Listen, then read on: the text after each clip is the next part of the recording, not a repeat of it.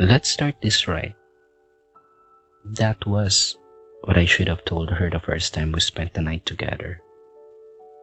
But looking at it now, there wasn't even a chance that we could have made this right. We started talking about a couple of months ago, and everything went accordingly to what people would call a romance. Except that both of us didn't want to be stuck in some superficial relationship, thus making this affair all too tragic and morose. I still remember our first night together. We went to her house after a stroll in a park a few blocks away from it. She lived alone. When I entered her house, it all seemed fairly clean, but it didn't have much of a girl's scent. Like the hint of sweetness one usually affiliates with women. Her house was more like a transient place rather than a permanent home. I looked around and saw some pictures hanged on the wall. It was mostly pictures of her family. She asked me to sit on the sofa and sat beside me. She put some distance between us as if we weren't holding hands just a moment ago. I looked at her and wondered about the reason I'm at her place. I decided a few weeks ago that I'll stop talking to women, in the romantic sense that is. But here I am, inside some girl's house just after we got to know each other for a few days. I don't usually like settings like this. Whenever I find myself alone with someone, there's some awkwardness that lingers in the air as if trying to asphyxiate you, rendering you unable to speak even the simplest of words. She moved a little closer to me, still leaving some distance between the two of us. The distance was more metaphorical than physical. It represented that neither of us wanted to be close to each other.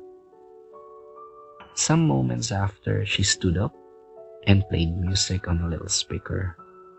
The sound was loud enough to reverberate around the whole house. The music playing was Star-Crossed Lovers by Duke Ellington. It's peculiar that someone is familiar with this song, and it's all the more unusual when two people at the same time knew about it. She went back to the sofa, but this time she didn't leave any distance. She pulled my arms and wrapped it around her. I could get a sense or a scent of sweetness from her shampoo, but it wasn't strong enough to leave any lasting remarks in my mind. This should have been the moment when I told her that we had to start this thing right. But I was just captured by the moment. It was perhaps the music, or the scent of her shampoo, or maybe it was all those things combined with a hint of interest and attraction. The music stopped and I asked her, "How do you know this song?" "It was a song mentioned in one of my favorite books. I kept listening to it after then," she replied. "Let me guess, It's Out of the Border was of the Sun, right?" I remarked quite enthusiastically. It wasn't at all typical for someone to read a Murakami book, but for some reason, all of this seemed quite coincidental. We couldn't have liked the same book and the same music because after all, it's not like we had similar personalities.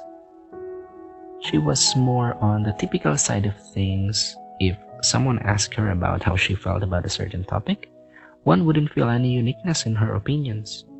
But looking at it now, I realized that we were more similar than I thought.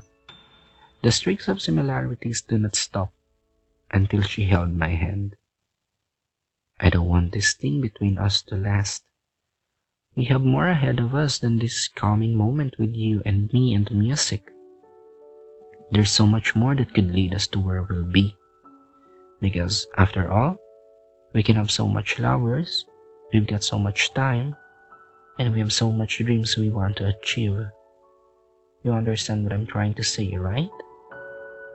I should have let go of her hand and left her house at that moment, but I couldn't find it in me to leave her.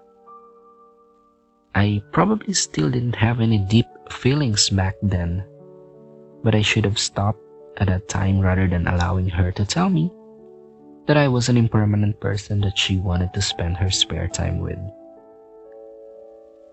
It's the same for me. I think we both understand. We've got places to go and places to be. But for now, let's just have fun and enjoy how things will go. I pulled her closer to me and saw her dark auburn eyes, as if hinting a bit of sadness.